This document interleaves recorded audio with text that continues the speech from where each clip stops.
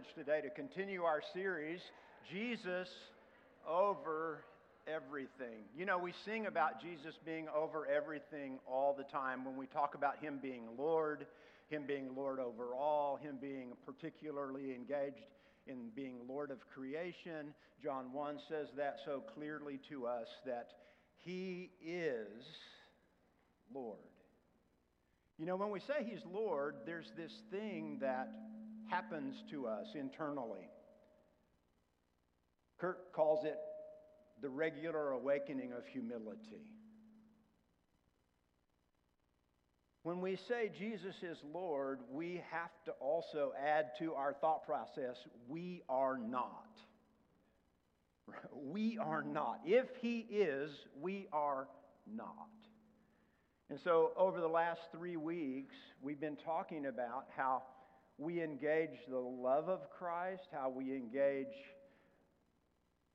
faith that is greater than fear, and then how we actually engage in the spiritual battle of warring against oppression and leaning into that. Kurt did such a great job last week of leading us to Luke chapter 4 and the prayer that the scriptures that he read about the kingdom of God and its imminence.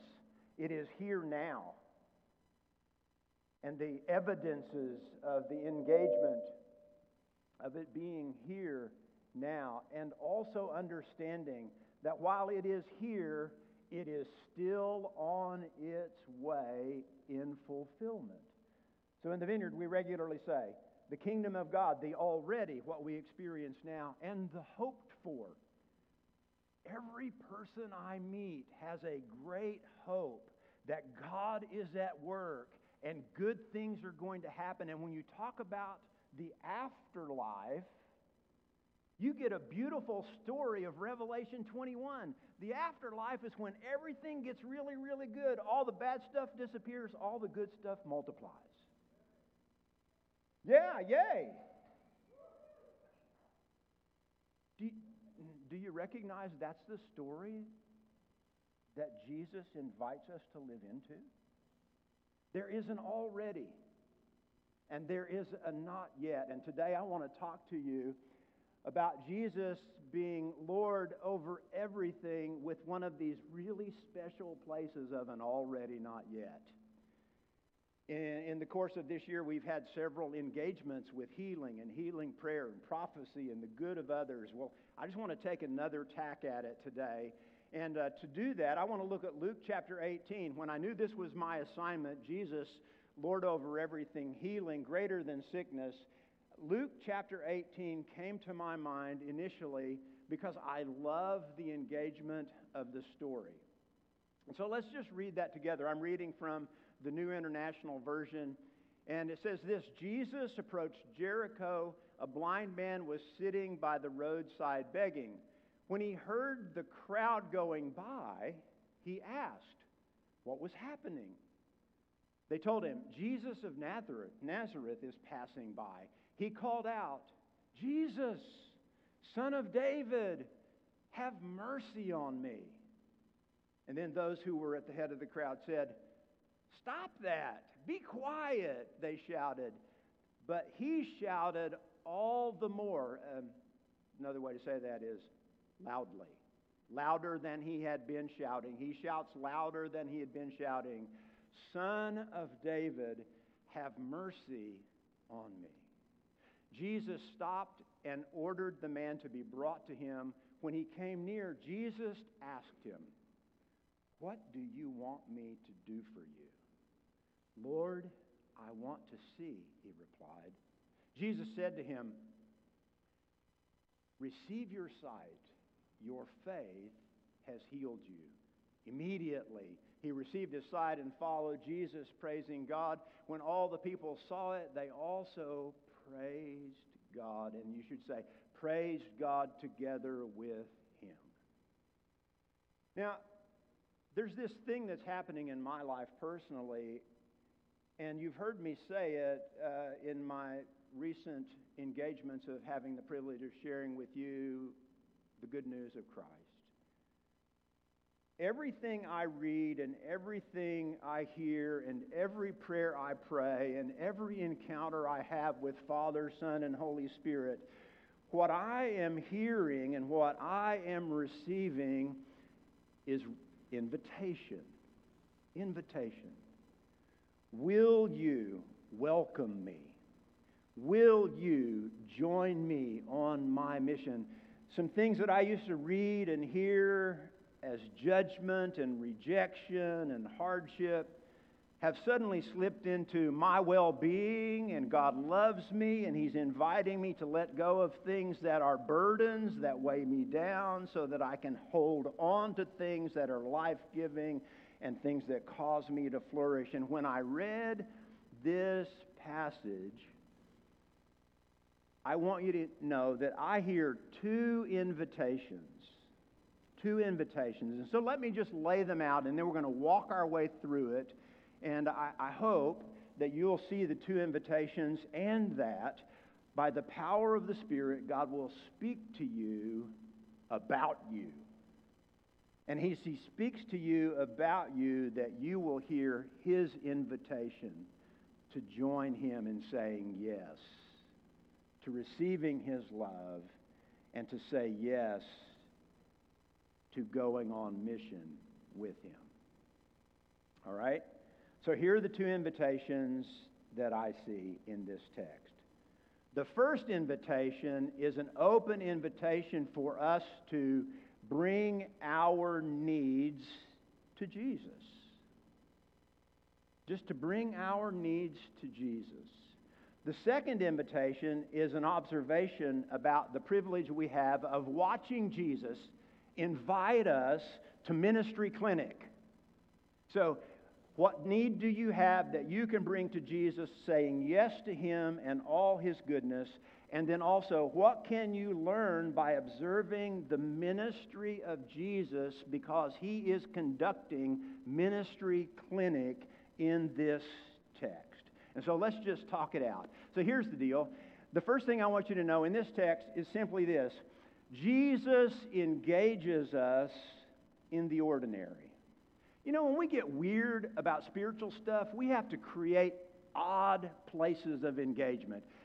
The mood has to be just right. The music has to be just right. We have to feel just right. And Jesus never does that. He's just going along, doing His thing, engaging people, going about His business, and along the road, along the path, He sees people who are in need, and He engages them. Jesus just engages us in the ordinary. As Jesus approached Jericho, a blind man was sitting by the roadside begging. So as I listen to this story, allowing it to unfold in my mind, I can imagine the blind man sitting along the roadside near Jericho, at the entrance. I can imagine that is actually his regular practice, that sitting at this entrance to the city is normal for him. It was part of his everyday, ordinary life. And when I think about it that way, I just see all of these other images of Jesus with people doing ordinary things, meeting them in their ordinary life. And so I begin to try to exercise holy imagination.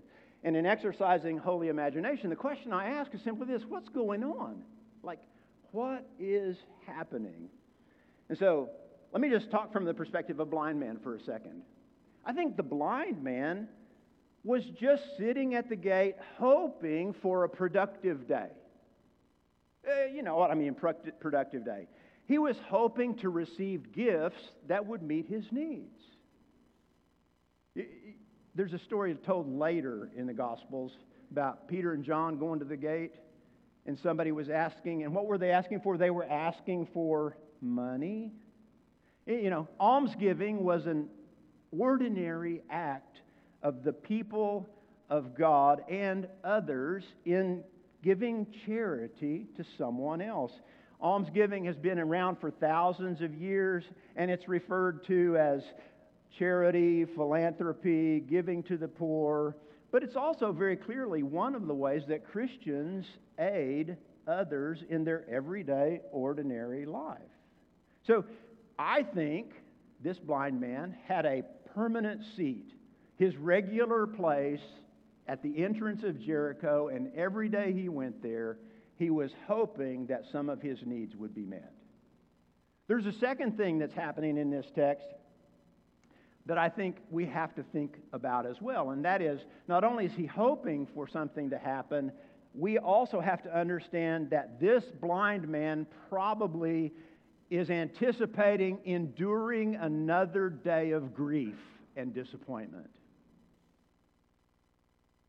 You know, being in the daily grind, our daily responsibilities, especially job responsibilities, that everyday routine, monotonous, mundane activity that leaves us dejected, defeated, and in this case, dismissed. And when we're dismissive of others, we are withholding the image of God given to all humanity.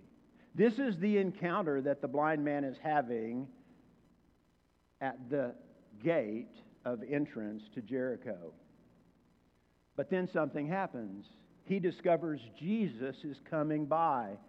And what he discovers in Jesus coming by is that Jesus meets us as we are, where we are, and when he meets us as we are, where we are, I want to suggest to you that we always have hope rise within us.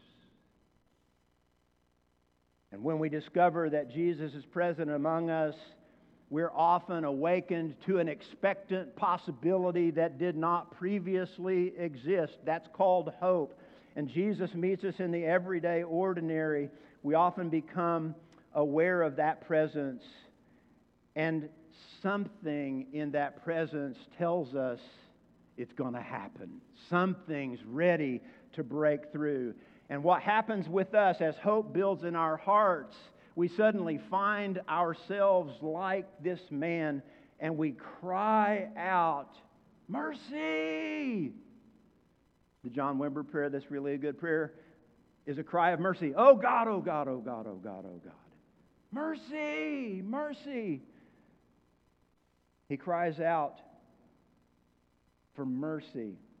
He calls out a second time louder, mercy! And what we understand here is not only does Jesus meet us in the ordinary, but he welcomes our cries for mercy.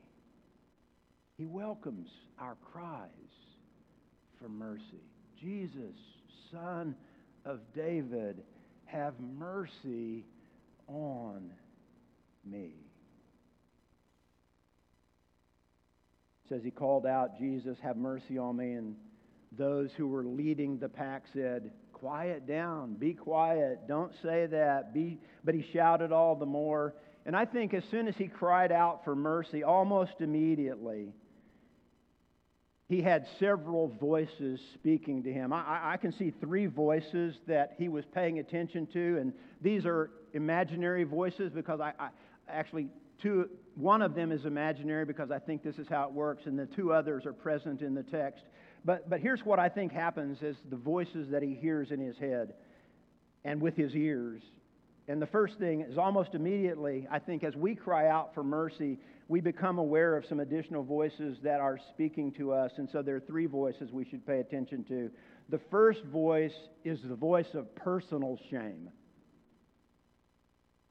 I think as soon as he cried out and they said, be quiet, and he cried out again, I think there was something personal that went through his head. This is the reason I think this, because it happens to me all the time. And here's what I think happened. He had to deal with the personal thought, you shouldn't have done that. Who do you think you are? What makes you think that you deserve mercy from the Son of David, Jesus of Nazareth? There's plenty of people out there who are way worse off than you. If you hadn't wasted your time and opportunity, you wouldn't even be in this place. Anybody else ever hear that? Yeah. Hope rises within us. We cry out, and then suddenly, shame fills us. And you know what happens? This is the way it almost always works. You think it, and then others around you verify that what you thought is true. What you thought is true. Now, there's a cultural insight here, and it's not in this story, but it's just a cultural insight. Do you remember in John chapter 9, verses 1 through 5? You can go read this. Some religious leaders are talking to Jesus about blindness. And there's a blind man. And the question they ask Jesus is simply this. Jesus, we'd like to know why this man is blind. Do you think it's because his parents sinned or because he sinned? And I can just stop right there. You can read John 9, 1 through 5, and work your way through some assumptions that exist within cultures.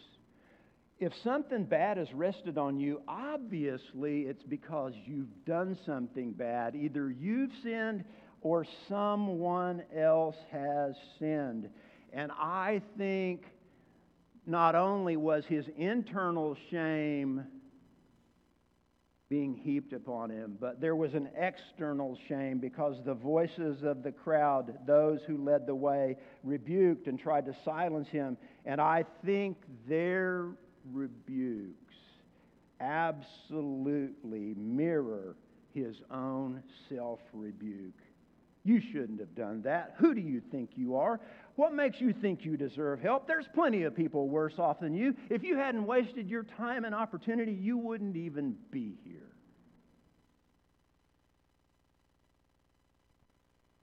And so let me just say it again. One pain of shame is this: our accusatory, demeaning self-talk is often reinforced and mirrored by those around us, word for word. But then, praise God, there's a third voice. Because Jesus stops and welcomes him. Jesus stops for a pause to be personal. A pause to be personal. And Jesus paused to be personal. He says to the man, I see you. I see you. I see you.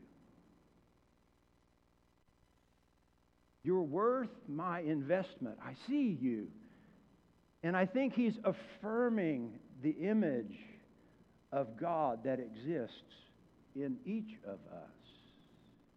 No matter where you are or what you've done, as the cultural crowd passes you by, Jesus is always in it. And Jesus' words to you always are without condemnation, but with great invitation, I see you. Can you receive that?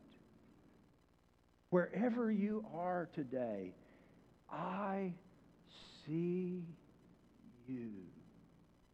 Oh, you're in a mess. He sees you. You're broken. He sees you.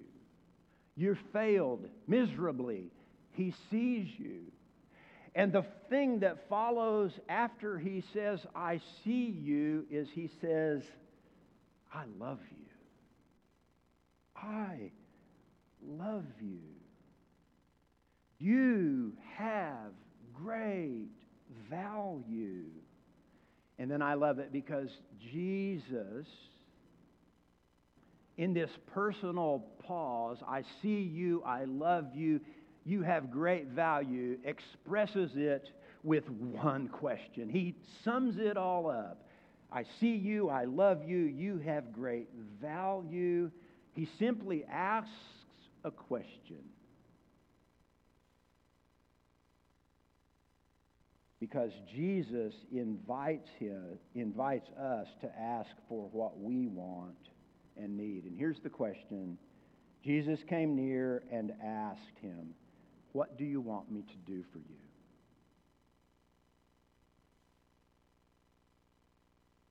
You should take a real deep pause right there. This is Ministry Clinic and personal receptivity. Ministry Clinic, for you to pray for someone, you don't have to know what they have need of. You can ask the question Jesus asked. What do you want? And the invitation is when you cry out for mercy, at the time you cry out for mercy, you may not exactly know what you want. And so, when Jesus says,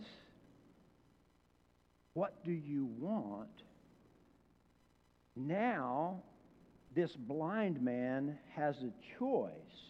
Which voice will he listen to?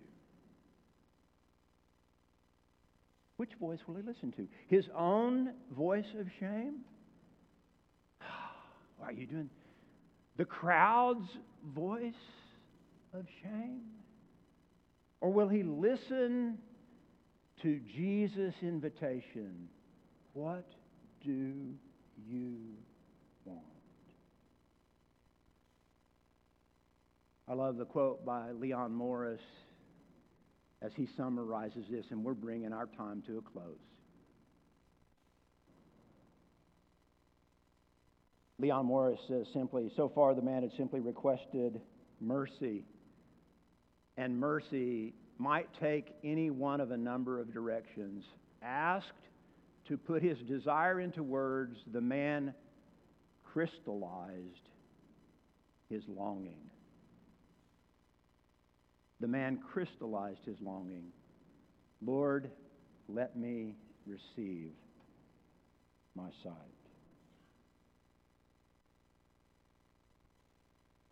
Anybody here want a word from Jesus?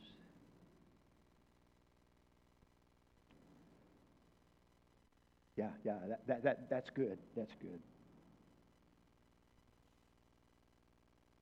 What if Jesus' word to us today is, what do you want? What do you want? And what if this is a moment that is catalytic to crystallizing your longing that you have not been able to express? But in a moment with the Spirit, in the presence of Jesus, He visits you and says, what do you want? And it suddenly becomes clear, and you're listening to the voice of His invitation and responding with a clarified, crystallized, clear thought about this is what I want, this is what I need, and it may surprise you. Because it may not be what you've thought previously about what you want or need. Jesus has surprised me a lot recently with that kind of invitation. And so today, which voice will you listen to? Can I just say this? During our time of singing today, one of our prayer leaders identified a voice that you might be hearing in your head.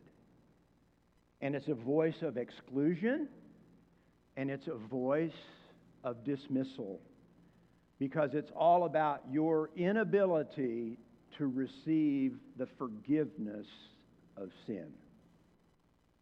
Your sin is so great that it's become a roadblock. It's become a roadblock. You like, okay, when I get this sin taken care of, then Jesus will listen to me. Then Jesus will stop and talk to me. Then Jesus will ask me what I want. No, no, no, and no. On all accounts, Jesus says now, what do you want? And if that is you, perhaps the crystallized call in your heart is simply this: I want to be free from the weight of shame regarding sin, because I know in you I am seen, I am loved, I am welcomed, I am forgiven.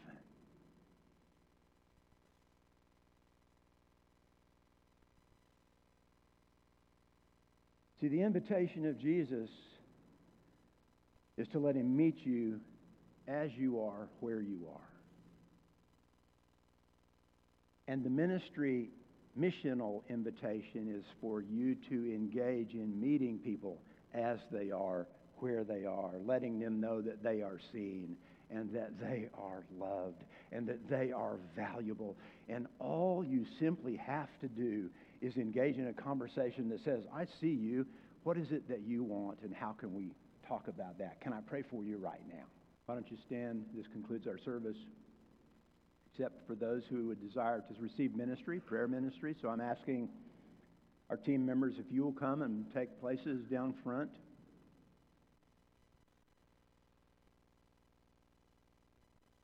Just to let people know that there are those available here to pray with you. Let me call you back to perhaps a crystallized longing. If a flash of a thought passed through your mind about what you wanted in response to the question of Jesus, what do you want? Do not pass that off as weirdness. This is how God works. This is how God works.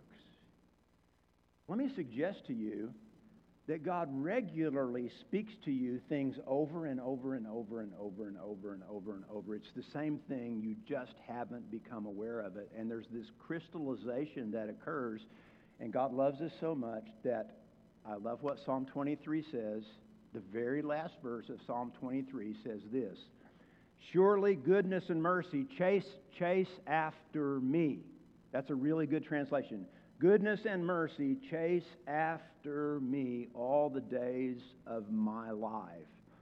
That's the whispering words of the loving Father made known to us by the power of Spirit in the promise of the presence of Jesus. He will be with you always. He'll live in you. And He will remind you what I said. And He will lead you into truth. And He will lead you into righteousness. That's the way it works. I thought to myself is regularly said, or God said to me. It happens that way. Let me say to you, if it was a thought that was better than your own, it's probably His. Right? A voice that pierces the shame and dispels it, that's His voice. A voice that welcomes you to be transparent and honest and seen, that's His voice of invitation. If you'd like to receive prayer and there was a crystallized thought in your mind, or you have a need for any kind of prayer and you're aware of, I have need for prayer and I want it, I'm going to pray a prayer blessing. You come receive prayer before you go.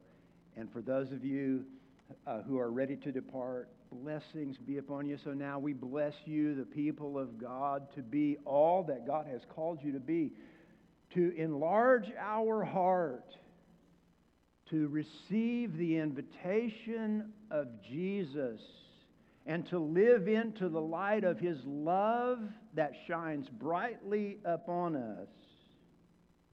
May you be at peace. May you rest in favor. And may you be blessed as Abram was blessed for the purpose of blessing others with the very blessing you received from God. As you go or as you receive prayer, may it be that His voice will speak louder and clearer and welcoming with great love. This I ask in the name of the Father and the Son and the Holy Spirit. Amen.